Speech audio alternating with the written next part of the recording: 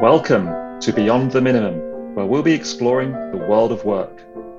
We'll be chatting about concepts, ideas, and phrases, explore practices, and delve into what good looks like.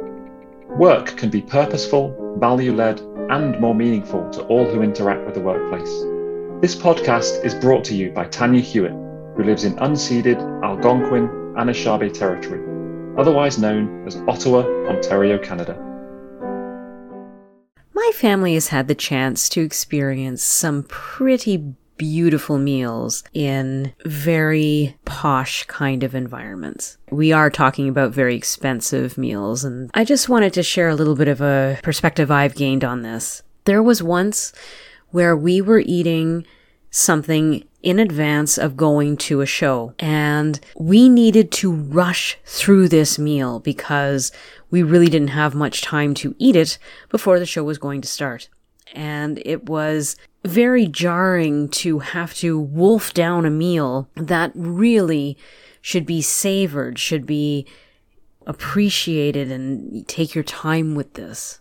Another one is when we had gone out to a lavish experience and we had starved ourselves because we wanted to make use of this incredible meal that we were going to be eating. But what happens there is that we tend to be so hungry, we're just ravenous when this beautiful presented plate comes in front of us. And instead of slowly appreciating the food, we are just so hungry that we need to get it into ourselves. And we might not be appreciating the flavors or the colors or the way it has been presented on the plate. So in my experience, if you do want to treat yourself and go out to a nicer experience where presentation is important, the chef is taking care to put flavor combinations together for you with all sorts of different ingredients. One, make sure that you have enough time to appreciate the experience. And number two, try not to go there absolutely ravenously hungry so that you can savor the flavors that are given to you. Today's episode is Sayings That Should Cease. Hi everyone. Today's saying that should cease is, if you build it, they will come. This phrase was popularized through a 1989 film entitled Field of Dreams, where a corn farmer was inspired to build a baseball diamond in his cornfield at great financial risk. The diamond started to attract at first ghost players that started to be seen by other people, and then they could start charging, and this whole fantasy of people beginning to watch baseball and paying for the pleasure of doing so becoming a reality. This was an impactful movie. It started to become super impactful with the phrase, if you build it, they will come. You can find a lot of business articles that have since been written that have paired this with the power of positive thinking. When these two concepts have been merged together, they seem to be an unstoppable force. If you believe in what you're doing and if you build it, all you have to do is sit back and wait for people to come. I had undertaken a doctoral degree a few years ago, and the project that I undertook was incident reporting systems. One of the myths that I had tried to break in writing that dissertation was, if you build it, they will come.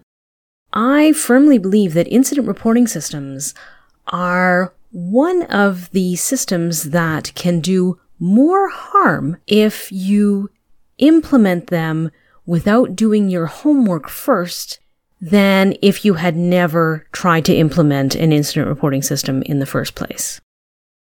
A lot of businesses tend, when they go down the incident reporting road, to put a lot of effort in the user interface that begins to set the incident reporting system up to be designed in a way that reports that could get into the system won't be analyzed and acted on, because all of the effort is being put on to just getting people to report.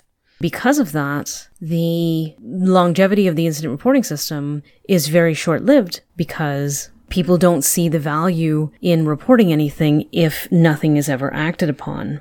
Another truism with incident reporting systems is that people believe that just because you build it, people will start reporting. One of the genesises, is that a word, to get incident reporting on the radar for a business at all is the media. The media will often, after a horrific accident, will talk to employees or former employees, and if there was no incident reporting system, that will be highlighted and become headlines and very newsworthy. And then all of a sudden, everything becomes about incident reporting systems, right? So if that is the reason that people are setting up incident reporting systems because of the fear induced by media headlines, you might want to question if that is a good reason to set up a system that is going to need a whole lot of investment thereafter.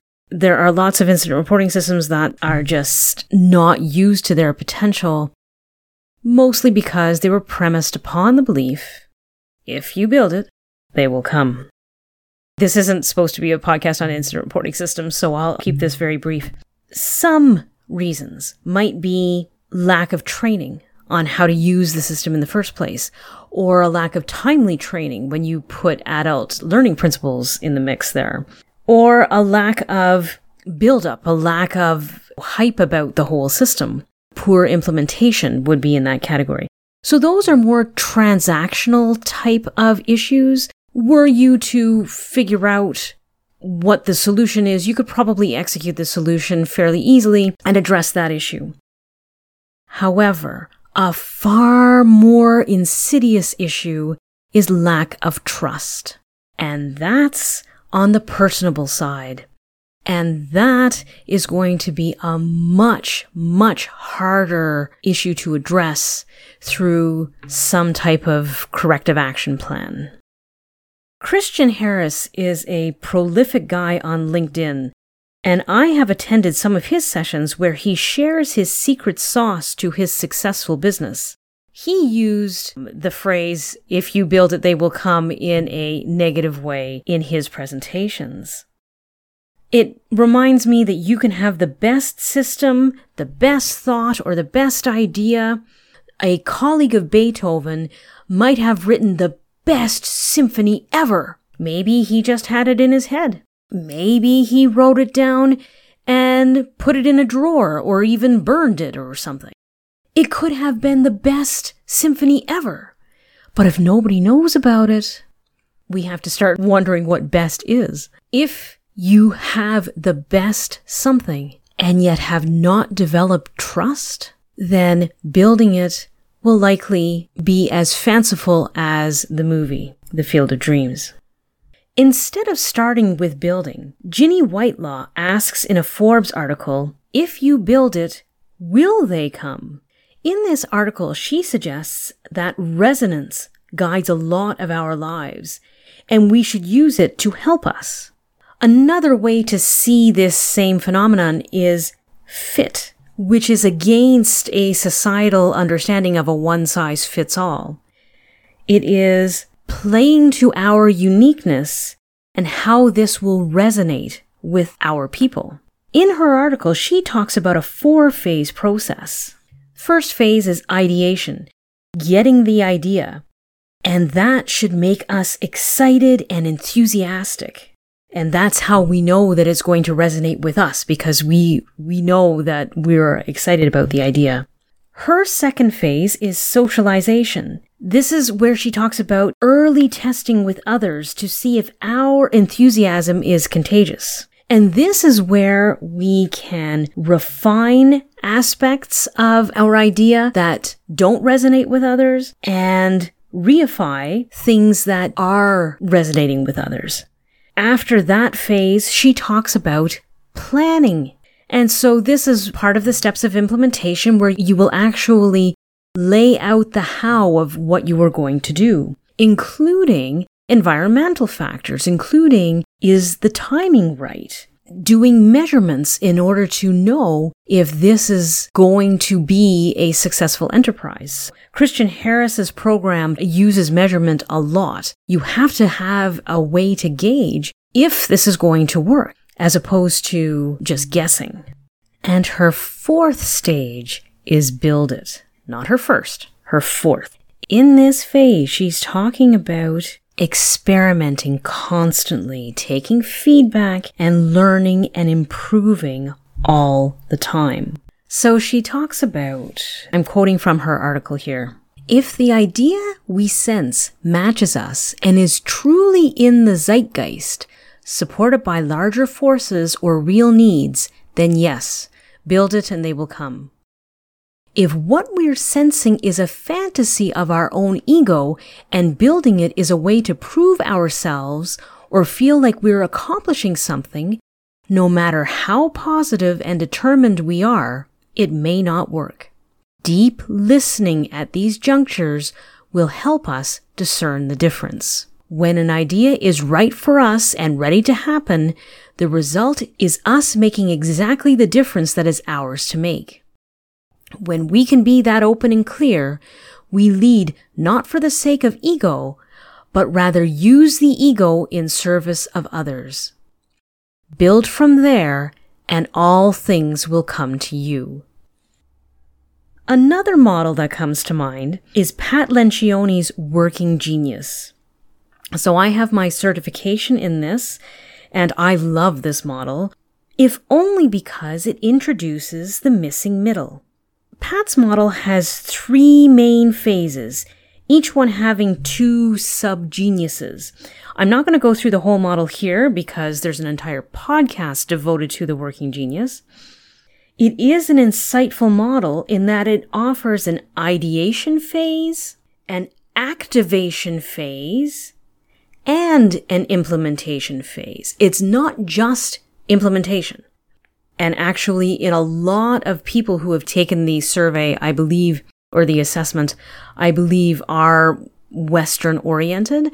And a lot of our Western orientation does come from a very linear 17th century inspired implementation valued approach. So the just do it kind of stuff. The whole idea is that it's not just build. It is far from it. There is a process with many steps before the building. If you build it, they will come may be a nice movie line, but we really need to rethink how it has been implanted in our culture. Quotes from fictional movies designed for entertainment may not be the best life plans. I thank you for listening. I don't know if this is your first episode or if you are a regular listener, having really appreciated some of this content. I just wanted to tell you that I really do appreciate you for listening. If you would like to express your gratitude for this podcast, I would encourage you to buy me a coffee. Head on over to buymeacoffee.com/Tanya H. That's buy, B-U-Y, me, M-E-A, coffee, C-O-F-F-E-E, all one word, .com/Tanya-H, Tanya H. I will put this in the show notes, and I would really sincerely appreciate your support. In addition to that, you can rate and review this podcast, and I really, really appreciate that you are here listening to what I am sending out to you guys. Thanks so much.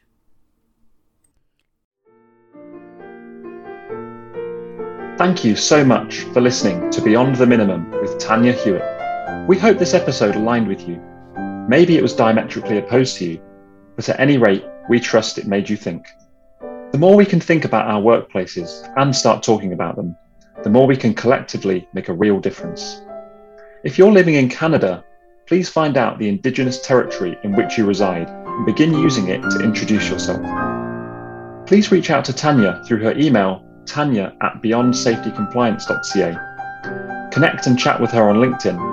Follow her company Beyond Safety Compliance. And remember to ask yourself the question, how does your work look? Because we can always go beyond the minimum.